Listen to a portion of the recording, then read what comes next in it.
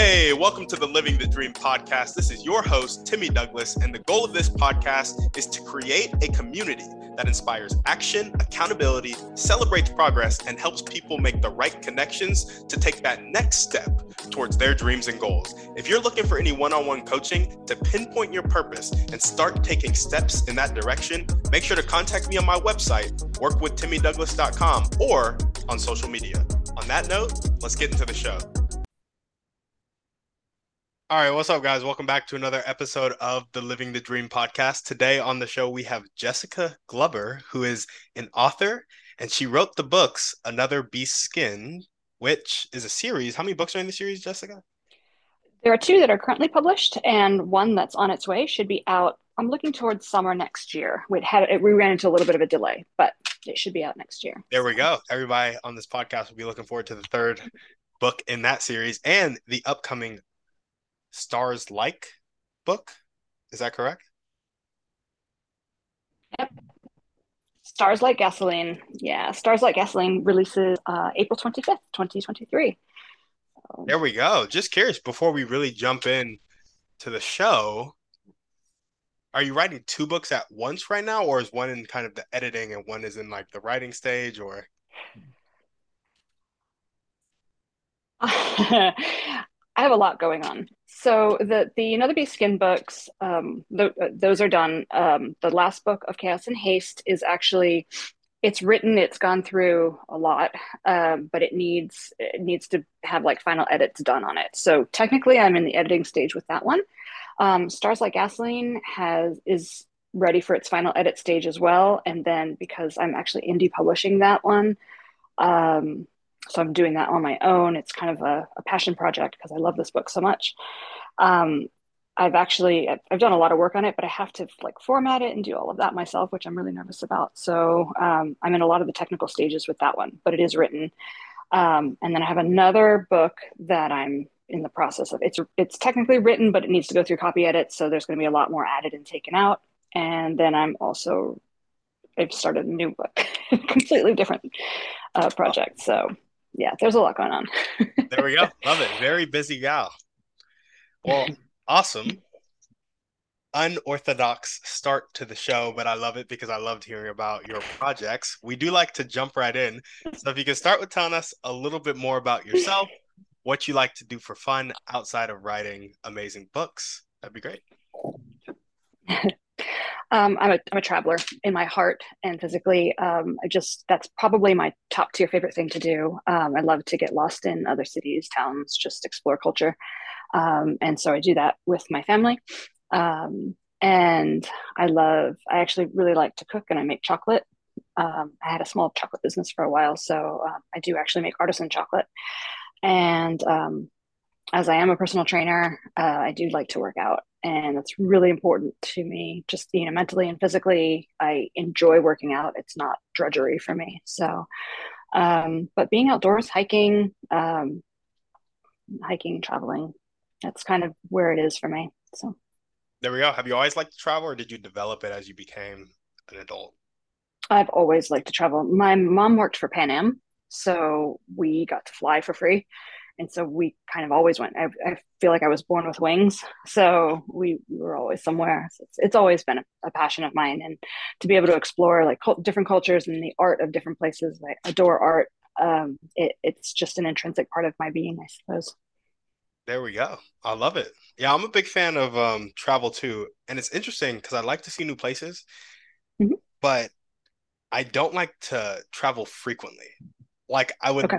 love to go out once or twice a year to a completely new place and Yeah. experience it for a good couple of weeks, but I'm Yeah. not one to like fly twice a month, you know? Yeah. Yeah. It takes a lot out of you, and it does. It really. There's something to be said for the comforts of home and being able to be in your routine. Eat your own food, sleep in your own bed. That's a big deal. So, Facts, facts. Awesome. Well, how long have you been an author or wanting to be an author? my whole life. I wrote my first novel, quote unquote, when I was 12, but obviously didn't do anything with it. So I have a degree in creative writing and also a degree in international studies, international relations, intelligence, and foreign policy. So kind of did like a mixed degree there. So I have a degree in creative writing. And I just I just kind of put it on pause. I stopped writing. Not that I stopped writing. I would, journal and did poetry and scribbles here and there, but I didn't throw myself back into it until 2018. I just kind of put it on the back burner for a little bit and did different things with life. I raised my kids, and it's kind of just took a break for a bit. I got you. I got you. Do you think the degree in creative writing has really helped you as an author, or do you think most of the skills were developed outside of the classroom? I think the skills were developed outside of the classroom. I think that having that degree, as like really any degree, I think what it helps you with the most, unless you're going into a field that requires it, say medicine or law or things like that, I feel like it's giving you more of a well-rounded life experience, like a classic life experience. And I do like to learn. I'm fairly academic, and so I enjoy the history and things like that we have to take. But I think that the technicality of it, I mean, sure, I guess the grammar helps, but you don't need that. Yeah. And as someone who really does like academia, I feel like I'm a little bit um, going against the grain saying that. But no, I don't think I needed that. And I think that the skills that I developed that have made me a better author, even after my first book released, is kind of tapping into the writing community and getting feedback from other writers and readers, the people who are really consuming your product. And I think paying attention to that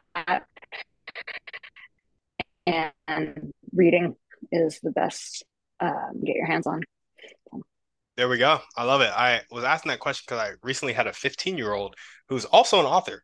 She Nice. has written a couple books, and actually, I feel like more than a couple. She's a published author, though. And she was Awesome. talking about going to college to do creative writing. And I was like, do you feel like you'll be able to teach that class with how much you've actually written? And she was like, yeah, probably, but she really wants the experience of it. So you kind of Yeah. spoke to what she was looking for, which is really cool. Yeah. But awesome. Tell us a little bit more about your motivation. What really gets you up and keeps you going every day? I have a decent amount of drive and a lot of dedication to my craft. Actually, in everything, I'm like with working out, I was saying, it's not drudgery. It's something that I do, and I know for my health I need it. So um, I get up and know that what needs to be done needs to be done. I just do it. But as far as my writing is concerned, I have kind of a magnetic pull towards it. I want to do it. I would get up. I had like 5 and 6 a.m. clients when I first started writing Another Beast Skin. And so I had to get up really early in order to get some writing in before I had my clients for the, half of the day, and then took care of my kids. And then I would kind of get a little bit in the evening, but then go to bed because I was getting up so early. But it's something that I feel like I need to do. I can't concentrate on anything else until I put those words down. Hmm, I gotcha. Yeah. And do you have a set, like, I'm going to write 1,000 words before I get up, or what does that look like? No, that hasn't really worked for me. A lot of people that works for, and that's great. And sometimes I'll do writing sprints with other people and be like, how much can you get done in 20 minutes? And yeah, it's great to get a big word count, but at the same time, um, I'm kind of feast or famine. I'll sit down and be like, all right, well, that was a good 200 word session, but it was a good 200 words. And then other times it'll be 6,000 words, and most of it's probably usable, but it's not, I don't aim for anything in particular. I try to finish a scene when I write, just because it's easier for me headspace wise, but I don't really aim for a specific, like a quantitative anyway. Yep. Not even attempting it right now. Yeah. I gotcha. I gotcha. Well, awesome. Tell us a little bit more about dreams and goals. We're going to jump into the meat right now. What's your Okay. vision for your life and your books? Um, World domination in the book market, obviously, right? Um, um, my biggest dream is to be able to support my family and on my writing and get my husband out of his job. And then I want us to retire. And I use the word retire lightly because we're not like, old, but but move to Spain and be able to just kind of chill and write and do our art. My husband's an artist, and I want him to be able to do that without having another career to deal with. And I want to be able to support us and be able to continue writing and have people love my books. And it sounds kind of trite, but at the same time, that's the truth. I want people to be so enveloped in my stories and in my words that they can't wait for what I have to say next. They want everything that I want that I put out. They just want to read it. So that's my dream. I love it. I love it. So we got world domination in the book market. Yep. Support your family on your writing and move to Spain, and with that, location freedom, time freedom, and money freedom that you will have. Just curious. Actually, I feel like this will be in the next couple questions. So before I ask that question, I'm going to ask this question, which I know that didn't make sense to you, but it made a lot of sense to me. um, what is the number of books? Yeah, what is the number of books that you need to sell per month or to hit that number that you'll be able to support your family on? Um, I wish I knew that answer. Right now, my books are published through a small publisher, and they kind of have more control over my funds. So I really haven't made anything. I mean, truth be told. Gotcha. And so I haven't really worked out the numbers as far as like what I put out because there's kind of a lot of extraneous factors that are going to decide that. Um, so I'm not quite sure yet. Um, that's definitely an evolving answer. I got you. I got you. So is the number evolving or is the number of books evolving? Like, is it 10K a month and you just don't know how many books you need to sell? Or is it like it was 8K last month, it's 12K this month, could be 10K next month, could be 20K in the future? I mean, honestly, 10K books a month would definitely be amazing. And that would work for me. Um, but I think once I get into a steady amount going out and then the books kind of being translated into other languages and more globally available, I think that I'll be able to make it work as like a sole income. Um, but I don't have a number yet. I wish I did. I got you. I got you. That makes sense. That makes sense. Do you have the no, I guess that's fine. We'll just move on. What are the top 1 to 2 skills that you need to develop right now to really get to the point where you can support your family on your writing? I think for me, it would be outside of like my personal growth, which would probably be more focus driven. Not that I don't focus, but life happens. And so to zero in on something that you need kind of like full attention on, and be able to set it aside and say, well, no, this is my time to write. That focus would be helpful, but marketing, I guess I'm like, not that I'm horrible at marketing, but it's not my forte. And I would love to have that taken off my plate and be able to like get or take it off my plate or have it down pat for myself and be able to do it. So I gotcha. I gotcha. And when it comes to marketing books, are you primarily doing it through social media? Are you doing paid ads? Do you have like just your group of 1,000 true fans that really sell your book for you? Like, what's the main form of marketing? um, mainly through social media. And then I have done paid ads on Amazon and Amazon, Facebook, and Instagram, um, which I don't think have yielded that much results for me particularly yet. I did kind of a short trial run, mainly in October, just to kind of see where we were, because I kind of wanted to see like bump up those quarter 3 results and see where we were. But I think I do get a little bit more when I have more foot traffic on social media. And it's funny because they always say like word of mouth, village to village is the best way to market, especially when you have like a craft, an art craft that you're selling. Because one person spreads the word and someone else spreads the word, and you have people with larger Instagram following reading your book, and that really gets it out there. And that's the way to build the fan base I've found for me in particular. So I just kind of need more of that. Okay.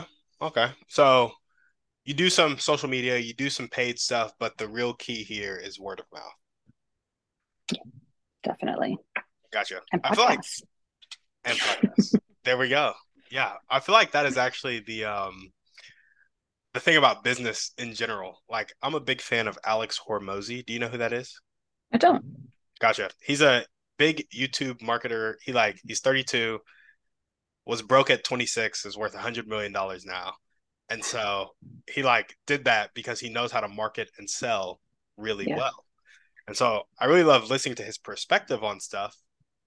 And he actually talked about the fact that as important as marketing is, what's really key is having a good product and a good customer experience so Yeah. that they spread the good word of mouth. Because Exactly. you're either getting good word of mouth or you're getting bad word of mouth, and bad word of mouth will kill your business. And so Exactly. sounds Yeah, like it's similar with definitely. books. Yeah. I have a friend who does PR for a lot of artists. And when I told her that I was doing the paid ads, she's like, well, that's great. But it's all of your interactions that are going to yield more results. She's like, I can tell you that right now that paid ads will get you visibility, but it's not like a hands-on interaction like you get on social media and then thereby getting that word of mouth as well. So that was an interesting take that I hadn't thought of. So Yeah, yeah, I gotcha. And when it comes to generating word of mouth, I noticed the PR person said hands on. Now, is a post on social media hands on enough, or is it like going live on social media? Is it attending the book signings that authors do? it's everything. Yeah. I mean, it really is everything. It's kind of, I was putting in about 20 hours to 25 hours a week just on marketing my books. Up until probably like 6 weeks ago, I've had a little bit of a burnout and I just needed to step back a little bit. But yeah, it's doing all the things, going live on social media, doing book readings, and my book is a big deal. So I I need to get into more Barnes and Noble for signings, but I did one at my closest one in Valencia, and it was amazing. We sold out, and I met more community members, and people are excited to see somebody doing something in their community. I mean, I know I am. I love supporting small business. I love supporting really anybody who's trying to reach their dreams. But it was cool to know that other people felt that way too, and have people come up to me and want me to sign their books and stuff like that. And I think that made a huge difference in my overall sales, because I saw it bump up after that, and just morale as well, which then obviously gives you a little bit more fire. Yeah. Yeah, absolutely. No, that makes sense. I know when I was learning a lot about marketing a couple months back, like I think 6, 7, 8 months ago, I was like studying Russell Brunson and all them. And they would talk about how marketing, one of the keys to marketing is building your list. And one of the keys to building your list is giving away something for free that adds value to the audience. And then they sign up and then you can market to them through your email list like over and over and over. And so Definitely. as an author, is that just like a free copy of your book? Is it something else that's free? Is it like a bonus chapter that maybe you hit away? Like, what does that look like as an author? It's actually like everything that you said. I've done giveaways with my books, and I have these stickers printed and things like that. And I have done bonus chapters, and I do have a newsletter, which I've been sorely neglecting lately. I was kind of waiting for a particular set of news. So yeah, anyway, excuses. But it is, yeah, it's, it can be anything depending on what people want. I found that the bonus chapters were fun. And it's also like I'll put together playlists for my books and my characters, and put those in my newsletter. I'm really big into music, so I'll always add songs, and then I'll put up links to a Spotify playlist on my Instagram account. And yeah, like I said, stickers and T-shirts. I had some candles made based on my characters, and I supported another small business doing that, another a fellow author actually. So that was a kind of a cool collaboration that we were able to do. And a lot of us get together and we'll do like a big giveaway of our own books. Like five of us will put our books into a pool and do a giveaway, and so it kind of supports us all. Mm, yeah, that's really smart. I like the getting together and giving away 5 books. That's really cool. Well, Yeah. nice. Nice. What are the highest impact? So we got kind of the skills you need. It's marketing, your own personal growth. But what are the highest impact daily actions that you can take every day to tick the needle forward towards replacing or sustaining your family on the income from books?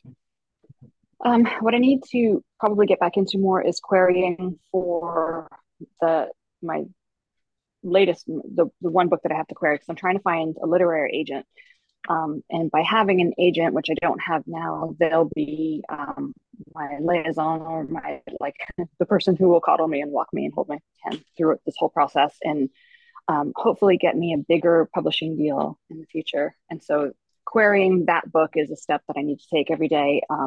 When I first started querying, like with Another Beast Skin, I sent out like 70 queries in one go. And I found that that doesn't really work because I want to see why the book is being rejected when I do get rejections, which, obviously you do. That's just the way life is. So I'll take, two or three and send them out, and then maybe wait a couple days and then see where we go. So I need to query, and that's the daily thing. But I do need to write and edit daily. Not necessarily like a whole session, but I definitely need to feed my craft. I got you. I got you. And so when you talk about querying, is that just like sending them out to agents to read? Like, what exactly does that mean? It's actually a whole process, and we call it the query trenches because it's really demoralizing. But no, there's a format of a query letter that you put together, and it's dear so and so who is an agent at whatever agency that you're querying, and then you kind of give like a log line for your book, and there's everyone wants something slightly different from the way that you organize your query letter to the amount of pages that you send in. So the last one I sent in, I just had the whole letter, and you give a synopsis of the book, and then comps for the book. Like, this is, I'm going to give something completely, totally different. Be like Willy Wonka meets, Dead Poet Society, which I can't even imagine what that would be like. But so you give like comps for your book, and then a short bio, and then whatever amount of the reading that they have asked for. So this last one was 10 pages. So the first 10 pages of your book, then you send in or put in the body of the email. And so you just, you kind of send it, it's cold calling. You just send it out. Yeah. And kind of cross your fingers. Wow. That is so interesting. And it's interesting on various levels because, like, what if the first 10 pages of your book just suck? And then the other 190 you learn that. Yeah. I changed like the first 30 pages of Another Beast Skin when I first started querying it. I also started querying it at 172,000 words, which is way beyond what anyone wants to look at. They were like, no, cut 100,000. Yeah. We'll look at it. But it was too long. But yeah, you kind of learn maybe these pages aren't so great. So you go back and you tweak them, and it's a process. It's definitely a learning process. So wow, that is so interesting. Have you ever thought about is like making that process easier for authors? Like, if you had to make that process smoother, easier, and like make it so more authors get their work out there to a larger audience, like what would you tweak in the process?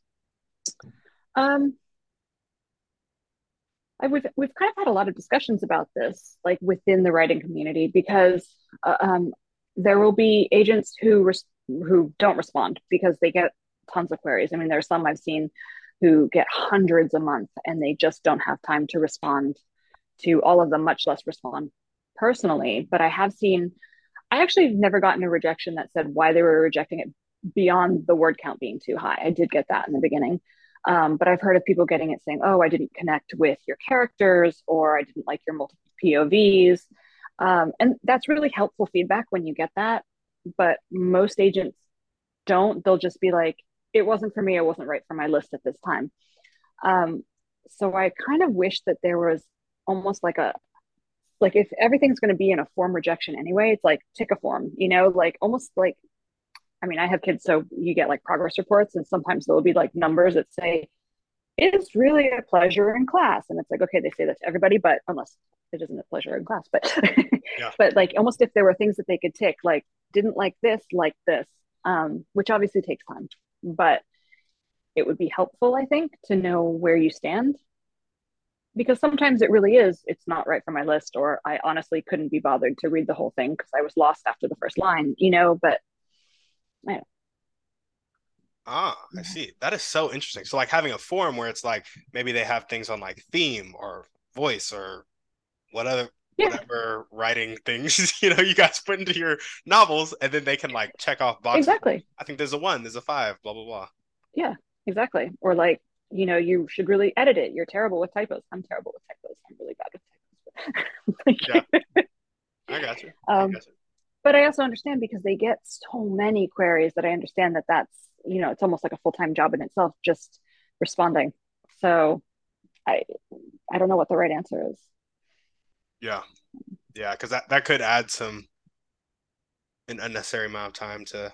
Man, I do feel like there's $1 billion business idea right there, though. I will say, Maybe. if you and some other writers ever get a hankering to just jump into the business world, I think you guys could solve those two problems and do very You well for never yourselves. know. Somebody came up with the idea for the query tracker website, which so that probably has made them quite a bit. And there's the section for agents themselves and publishers, and there's a section for authors so that you can see all the agents that you've queried and whether it's rejected or accepted. And I mean that has definitely made things easier. Some of them you actually submit your your project through Query Tracker, so it's all in a form submission, and that actually is a lot easier. So Mm. someone did make some money on that, I assume. Yeah, yeah, no, for sure. I mean, I bet they did. I bet a lot of authors use that. So, Yeah, yeah, yeah, definitely. awesome. Well, what character trait do you most need to develop right now to make your dream life come true?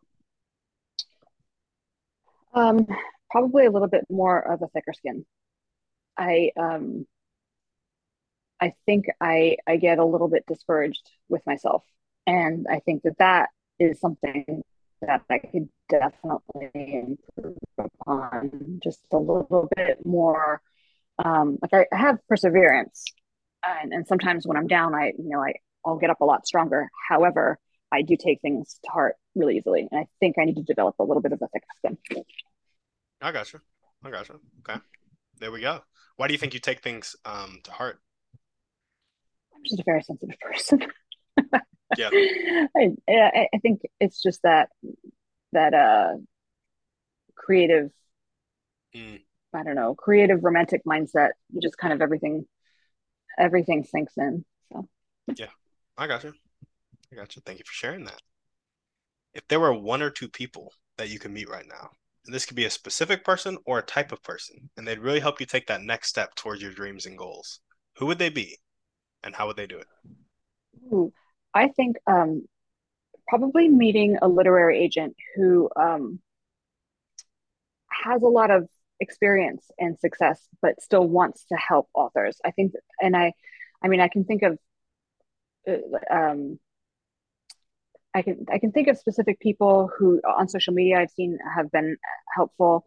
I don't really want to call anybody out just because I don't want it to be awkward, but like, I think any literary agents who would be able to point me in the right direction or give me the time of day. You know what I mean? Like, just kind of really sit down and look at what I'm putting out. I think that would probably be handy, um, because I think just kind of I don't know. I like to pick people's brains, even if it isn't just for me, but I want to know what makes people tick, what makes people want the projects that they want. So I think that would be an interesting meeting. So I think, and that would help me not only on my career path, but just kind of in that creative state to just kind of know. I don't know. I guess what the literary world would be wanting right now. I think that would be interesting. Yeah. I Have you don't ever know if thought that about makes starting a sense. podcast? Only briefly because my 14-year-old suggested it. But I mean, I did think about it. 2 years ago, I wouldn't have been able to be on podcasts, and even it's funny because my mom's like, "I can't believe you do this now," because I would get so nervous I would stutter just talking to people. I'd have to like stand up in a meeting and my hands would shake. It was awful. So it's to me that I've come this far is kind of amazing. Yeah. Yeah. Kudos to you, especially if 2 years ago you were so nervous you would stutter. You're doing really well. So I wouldn't have ever guessed for sure. Of Thanks. Thank course, of you. course.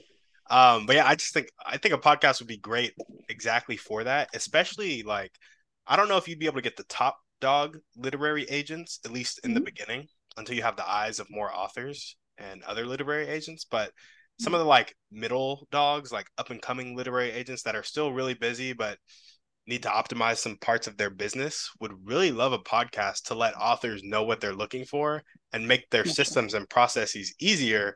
And so value add to the literary agent, value add to other authors, value add to yourself.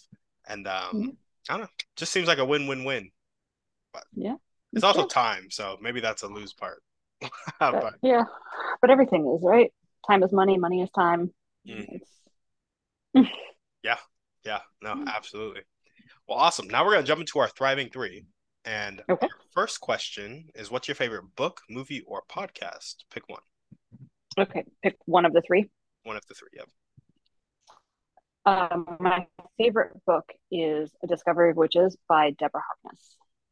A Discovery of Witches or So I Widges? don't know. Do you want to? Mm-hmm. Yep, witches. Yeah, Gotcha. so, There we go. definitely. Why is that your favorite? Um, the world that she builds in it, I mean, it takes place in the real world, but her world building with creatures versus humans and linking alchemy and science and history. She's a historian. Deborah Harkness, the writer, is actually a historian. She works for USC, and she's an inspiring person anyway. And I love that she published her book in her 40s, like her first book she published in her 40s, and that's really inspiring to me because I was 42 when my first book came out, so I thought that was kind of cool. But the book itself, it just from the and I reread it every year. It's my comfort read. The characters, the dialogue, the world building is just it's cozy, and it kind of makes no apologies for the fact that it's intelligent, and I appreciate that. Yeah, gotcha. That's really cool. World building. What do you think are some of the key elements of world building that like will set really quality building apart from like adequate world building? I think just the the tangible and visceral details that you add, the way that things feel to your characters and smell to your characters. I want to know what the climate is, without just, telling me the climate is. I want to know what everyone's feeling and the emotional response the characters have towards the world around them. I want to know what makes money change hands. I want to know what makes people just violent and passionate and fall in love and do the things that they're doing based on the nature around them. So I think that's what sets it apart. Yeah. Yeah, that's really exciting when I think about that, especially because it's like I feel like to be an author, maybe Stephen King said this in his book, so on writing, but Uh-huh. I feel like when you become a really good author, it comes from like a really good understanding of humans and human dynamics Definitely. because like to come and speak about a world that you're creating with that much detail, you have to understand the world we live in, A, and then to communicate it in a way that people want to keep reading it, you really have to Yeah, understand humans. So I just think that's really cool. I agree. Yeah, I agree. That was important for when I was building my world in Beast.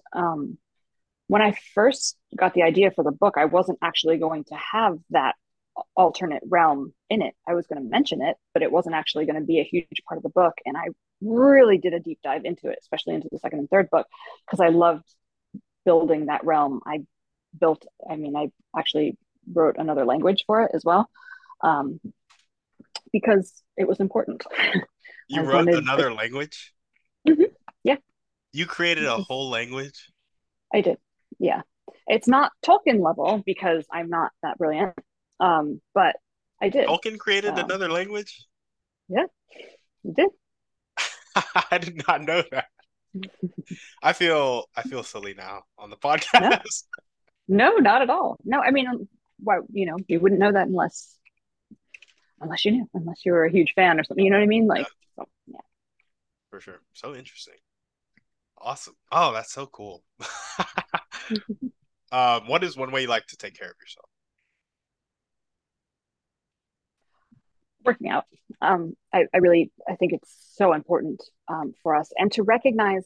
the proper way to work out. And this is where I get into like all of my, I have a lot of credentials through the National Academy of Sports Medicine, including my behavior change specialist, and I have fitness nutrition coaching and TRX and all of these things. But to recognize the the times of your life that you need to do different types of exercise. For instance, a couple of years ago, everyone was into like CrossFit and high impact training and just go, go, go, go, go. And then we recognized that there was an unhealthy hormone shift, especially in females, that we need to not necessarily work that hard all the time. And especially women over a certain age, like that, those HIIT workouts isn't something that you want to do during different parts of your cycle. And so I won't deep dive into that, but knowing when is the better time for you to, deadlift versus do Pilates versus go for like a 6 mile run,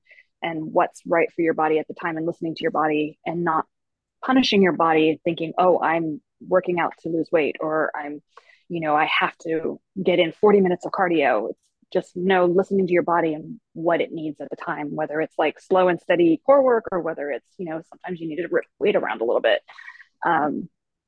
I think that is really important. And that's a way that I take care of myself, and kind of really listen to what I need to do for my body on any given day. So there we go. Probably a longer winded answer than you wanted, but oh, I loved it. In fact, I have a follow-up question about it. Do you when you say listen to yourself, I feel like that is a very, I don't feel like you were born knowing how to listen to yourself and know what you need, if that makes sense. You may listen to yourself in the fact that like there's pain in my lower back, or there's this or there's that. But so how do you develop listening to yourself and knowing what you need and then acting accordingly? Sometimes it's slowing down, and I'm not a competitive person. So for instance, years ago when I did do CrossFit as a workout, it was kind of torture to me, because I had that anxiety around me of needing to keep up, but at the same time, that's not the way I am as a person. I'm not competitive. And so I just wanted to work out on my own.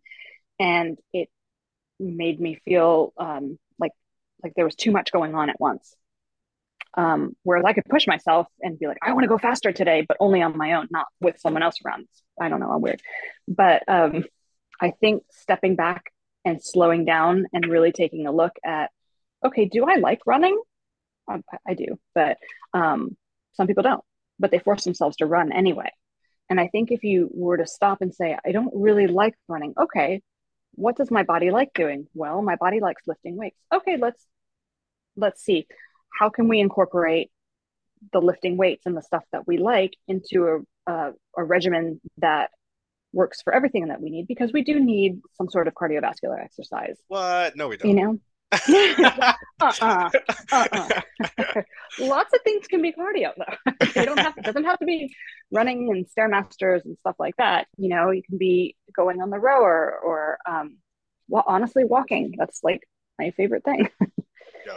Walking and hiking. So, but I think stepping back and taking into account what you do want and what you don't want. It's almost like when you like go to your hairstylist, and like sometimes they'll be like, okay, I'm not sure what I want, but I know what I don't want. This is what I don't want. So knowing what you don't like as far as exercise or diet too, be like, okay, do I really want to eat egg whites and boiled chicken every day? Not really. Like, yeah. Okay, what do you like? And let's take it in moderation. So I think that's kind of key. Gotcha. Yeah, I had a really interesting Alex Hormozi. He's also a fitness guy, big time marketer, big time fitness guy. And he was just talking about the importance of like to get his dream body. He wasn't necessarily talking about health per se, but to get his dream body, a lot of it hinged on eating a lot of protein and then controlling his calorie intake. And so if he wanted to stay at a certain weight, it meant this amount of calories, and he knew he needed 200 grams of protein. But outside of that, he could eat all the sweets he wanted, eat all of this, eat all that. I'm not saying it's the healthiest thing to do, but he could maintain his six-pack by eating that protein and having done the work that he did. And I was like, that's really interesting, because a lot of people don't tell you that when it's true. Yeah.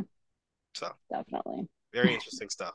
Awesome. What is one action step you can take right now or continue to take if you're already doing it to meet that person, that literary agent that has that experience, success, and also wants to help authors?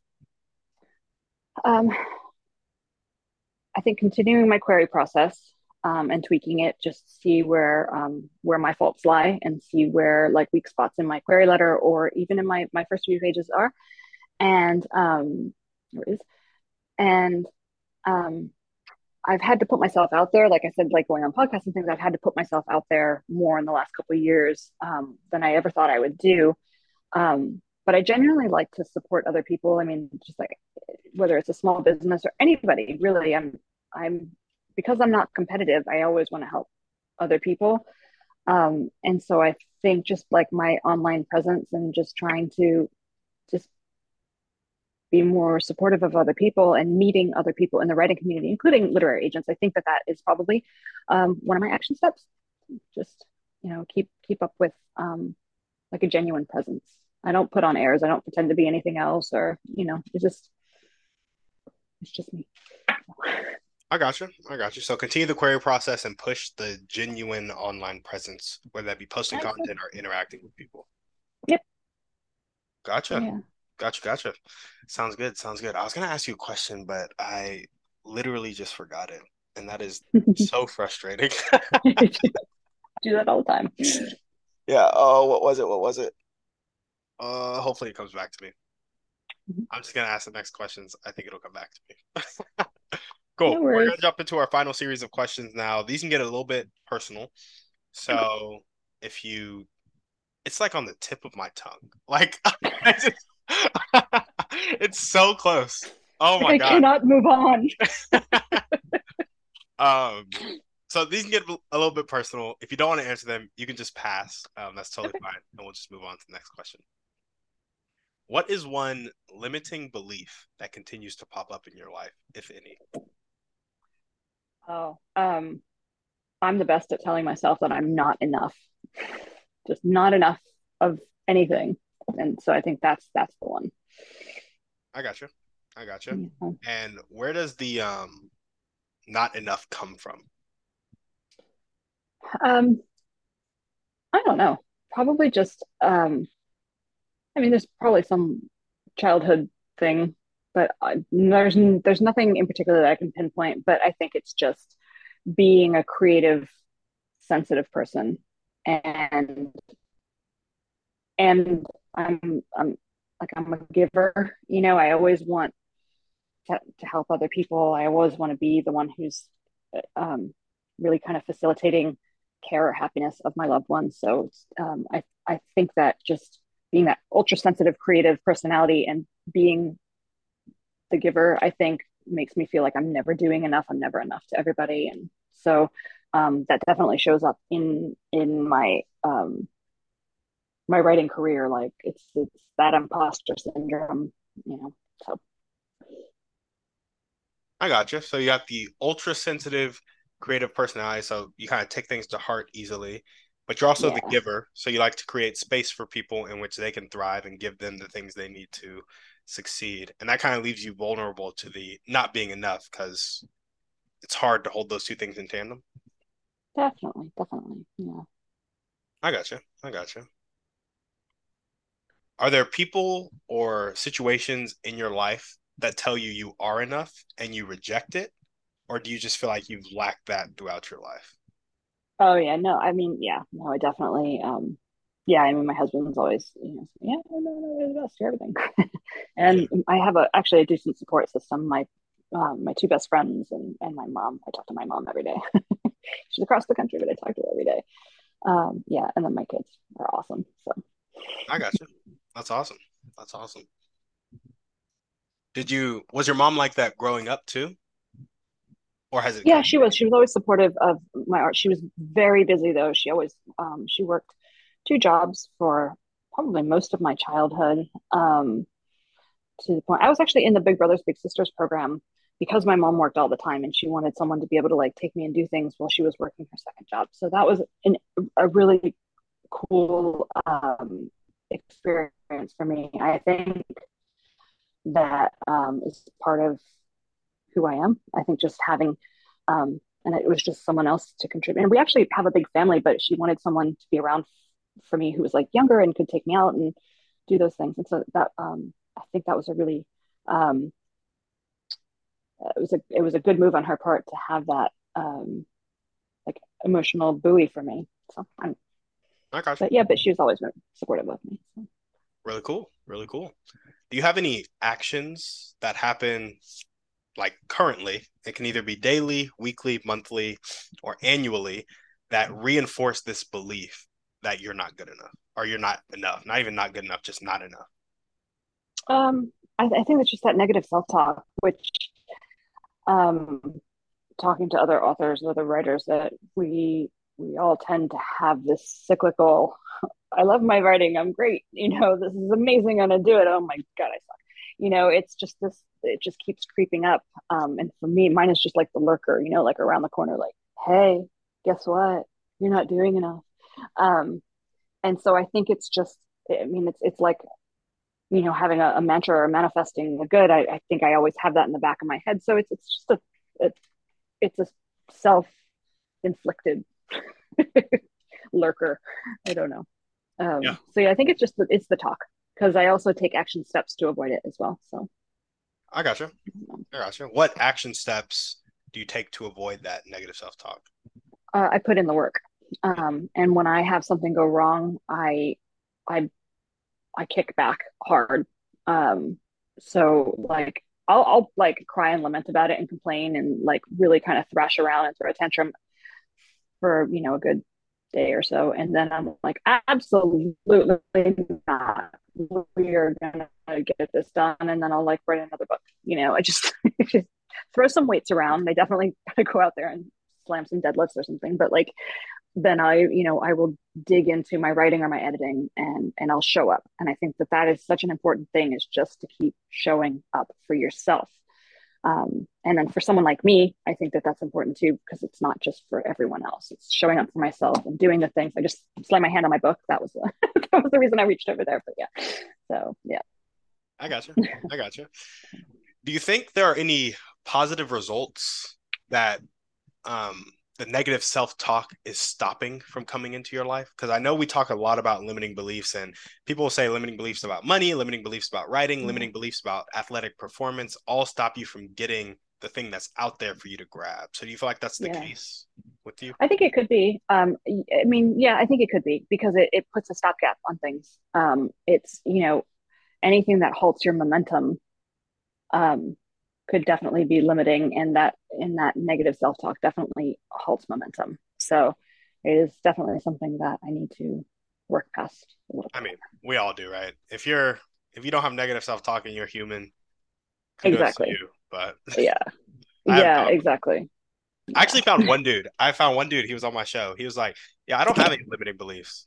I was like, "Really, dude? That is wild." He's like, Wow. I don't know if it's that I don't have them, or if it's that I've just gotten so good at calling BS on myself." Yeah. He's like a big ultra marathon guy. Like Nice. he pushes himself Push past. way Yeah. past these crazy limits, and so he's like, Yeah. "When you do an ultra marathon, making a Yeah. cold call just isn't scary." Yeah. It's Yeah. just I mean, he's right. Yeah, definitely. so I mean, it's that training mindset where you train to the last 20 miles of the marathon and just, hope and a prayer for this remaining six, to push past what you thought you were capable of. It's that mindset. yeah. And yeah, yeah. Absolutely. So I think he definitely had them once upon a time. I think he's just gotten really good at saying, nope, you're not going to bow down to that. Nice. So good for him. Good for him. Yeah. If you were to change that limiting belief of I'm not enough into an Mhm. abundant phrase that really spoke to your heart, Okay. what would that phrase be?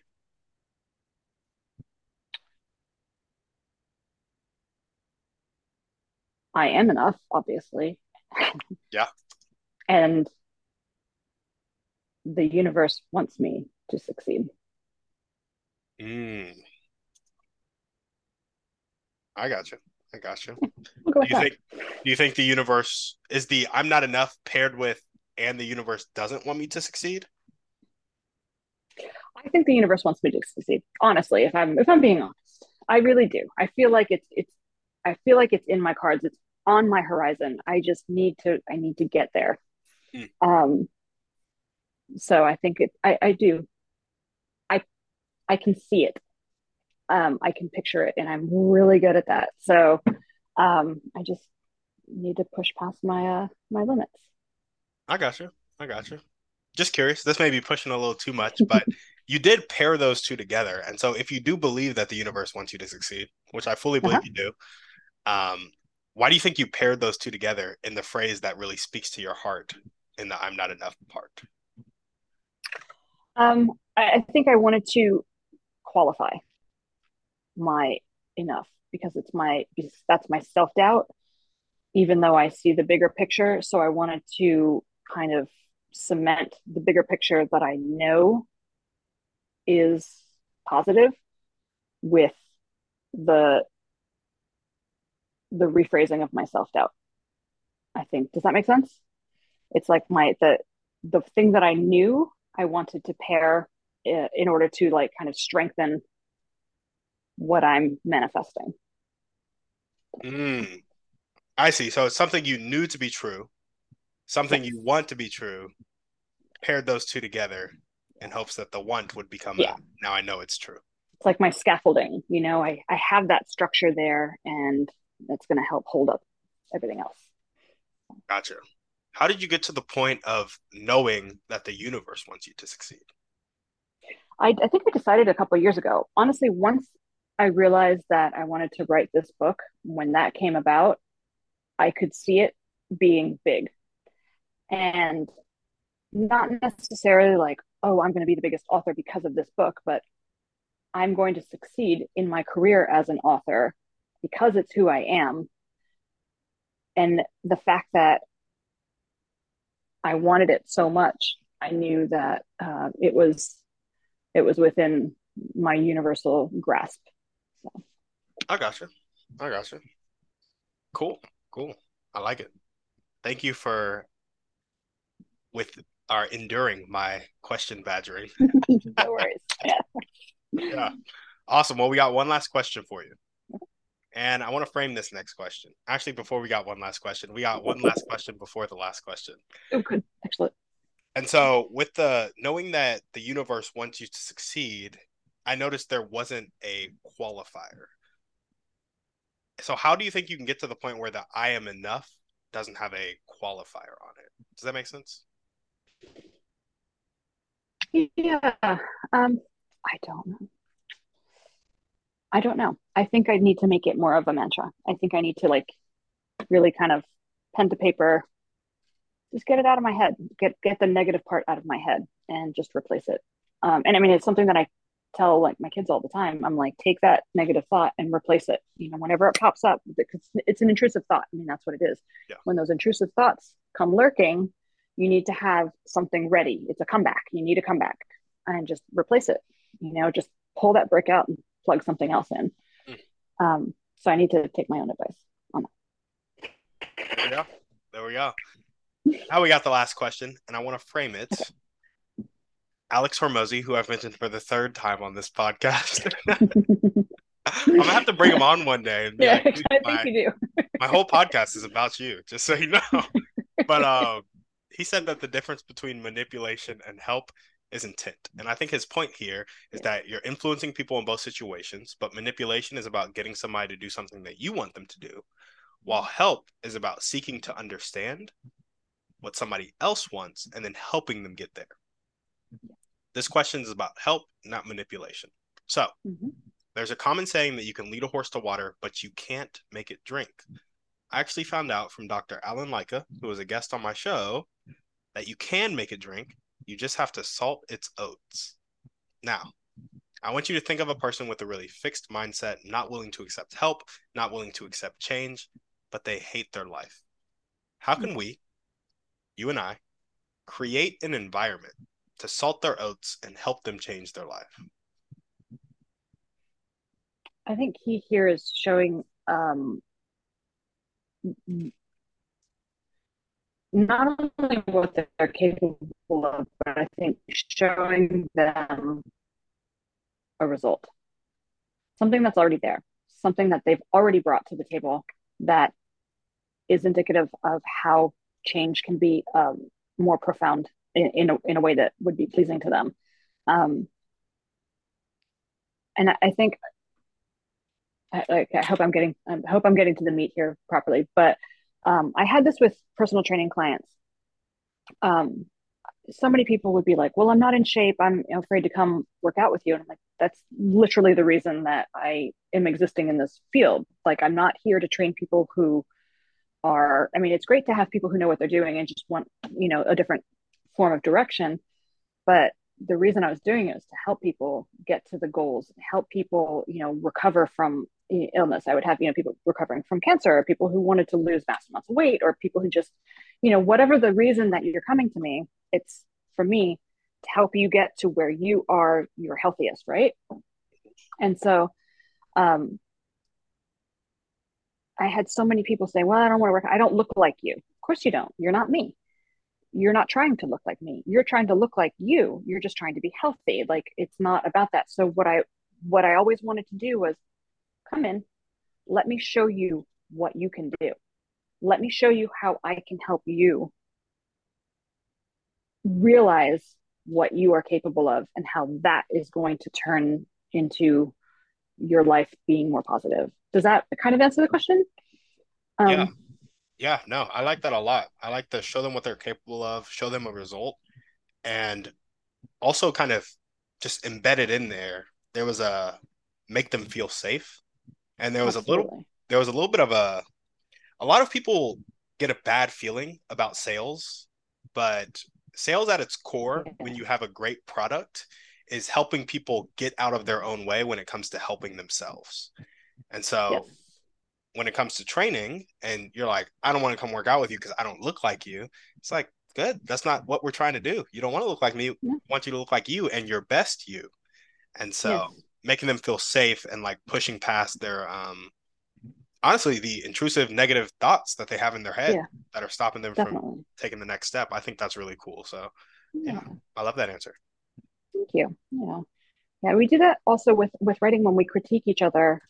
Like, obviously, like in I have different friends who are different writers. We're all from different walks of life, and we've met online, but we critique each other's writing and manuscripts. And you can't go into a critique going, "Well, I hate this, and you messed up here, and you have 18,000 typos." That's me, by the way, 18,000 typos. And like, this is awful, and you need to change all that. Even if you feel that way, you got to bookend it. You got to be like, "Oh my God, this character is so cute. I love this line of dialogue. Here's what I love what you've done with this passage. I want to see more of that here." And I think showing people what they've done right and all the things that have made you feel in their manuscript is a way to bring out their better writing and have them change the stuff that isn't so good or that I didn't connect with, um, and make them expand and expound on what they did so brilliantly. I think it's kind of the same thing. So I love that. Well, awesome. Jessica, that's all we got for you. Is there anything else you excellent. want to chat about before we sign off? Um, I don't think so. I mean, I have a cover reveal for Stars Like Gasoline in January, and I'll be doing that on all of my social media pages, especially Instagram, though, because that's kind of where I'm the most active. And so that'll be a big deal, and I'll open pre-orders for Stars Like Gasoline, and I'm super excited about that book. So that's kind of all. I just wanted to plug that a little bit. Gotcha. There we go. You But that's said it. you'll be Yeah, thank you opening. so much for having me on. This was great. Of course, yeah. You said Oh, you'll pre-orders. be yes, pre-orders. What was there a date on that? I didn't catch it. January 24th, actually, is when I plan to do the cover reveal. And if all goes to plan, I will open pre orders that day as well. So, yeah, Gotcha. That's awesome. And that's a Monday, right? it should be a Tuesday. If I Tuesday. did I think it should be a Tuesday. And It then, is a Tuesday. yeah, and then the book will come out in April. But as for now, I have Another Beast Skin and A Braiding of Darkness available wherever books are sold. So, yeah. Sounds good. Well, there you go. Jessica, thanks so much for coming on the show. And if you guys loved what she had to say, loved who she is, go check out her books, buy a copy for a friend, leave a review on Amazon. Yes, Is that the please. best place to leave a review or? Anywhere you want. Amazon's great. Goodreads if you're on Goodreads. But if you bought the book off Barnes and Noble, definitely leave a review there. Yeah. But reviews are awesome. They're like really, really helpful for authors. People don't realize just how important they are. So even if it's a bad review. There we go. Yeah. There we go. And join her email list and then get on her for not sending out the emails consistently. That's true. Yeah. I'll work on that later. That's my action step for this week. Awesome. Well, Jessica, thanks for coming on the show. Thank you so much. Have a good one. Of course. And thank you guys for listening. We'll see you on the next one. On that note, we're out. Guys, thanks for listening. Make sure to reach out to our guests and help them accomplish their dreams and goals if you resonated with them. If you're looking for any intentional masterminds or one-on-one coaching to accomplish your dreams and goals, make sure to check out the website, workwithtimmydouglas.com, and contact me either there or on social media. That's all I got. Have a blessed day.